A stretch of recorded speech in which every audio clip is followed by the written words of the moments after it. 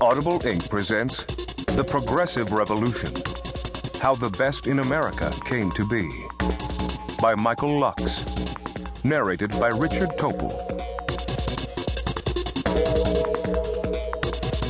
My conservative friends will be delighted, I'm sure, for me to acknowledge up front that I come by my progressive nature in part because of being brain damaged. I'm not kidding. When I was a few months old, I got a toy wedged in my throat that cut off my air supply for a couple of minutes until my mom noticed me turning a deep shade of blue. She figured out what was going on and got the air flowing again.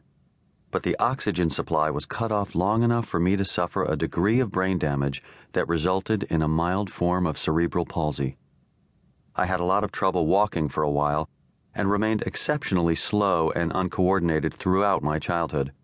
One of those slowest in school, last one picked for the team kids. I was not, in Newt Gingrich's classic term of art, a normal American. Fortunately, my family did not care that I wasn't normal. In fact, they gave me special care and attention and support, a sort of abnormal kid's affirmative action. Through our church, my family also hosted two families from apartheid-era Rhodesia, now Zimbabwe. When I was in elementary school, I walked one of these families' two younger kids to school. Although I was too gimpy to protect them very well physically, I knew it was my job to stand by them and be there for them when the bullies in our school screamed nigger at them. Having the kind of family who took such good care of the weak and looked out for their neighbors made me want to live in a country that did the same.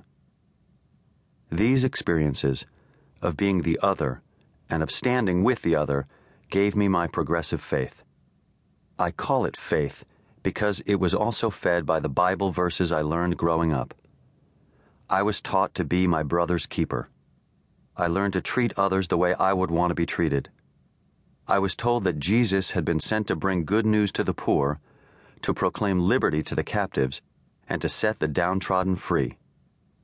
Most of all, I was taught that living a good life meant feeding the hungry, giving clothes to the naked, and visiting the sick and those in prison, that these were the things I would be judged on. So I grew up determined to do all those things. But I don't have the patience to be a good social worker, and I wanted to attempt something that would bring longer-lasting change. So I became a community organizer, and from there was drawn into politics. I find politics to be endlessly fun and exciting. It has been my great good fortune to have knocked on thousands of doors and played a role in registering millions of people and turning them out to vote. I have produced television and radio ads, been a part in one way or another of presidential politics in 7 elections, served as a senior staffer in the Clinton White House, been involved with scores of organizations, and written on a couple of different blogs. Because my career has been in the political world, I am in no way a professional historian. I am, however, a thoroughly devoted history buff. I have devoured every American history book that I had time to read, beginning at a young age when I pored over my father's history books. I have noticed a pattern over the years. The debates of the past are remarkably similar to the debate I am engaged in now. The eras were vastly different. The names of political parties sometimes changed.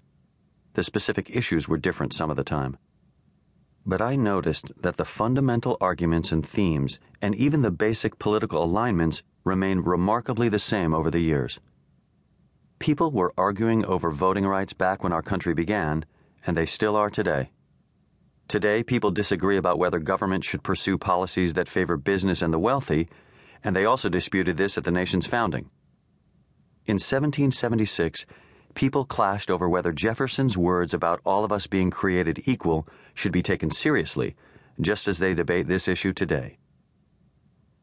That ongoing argument between the forces of progressive thought and those of conservative thought is what inspired this book. In the introduction, I lay out my basic theory about how the debate between progressives and conservatives has been a permanent conflict throughout our country's history. Furthermore, when progressives have been on the winning side of that debate politically, the country has made dramatic progress, whereas when conservatives have won the day, the country has suffered as a result.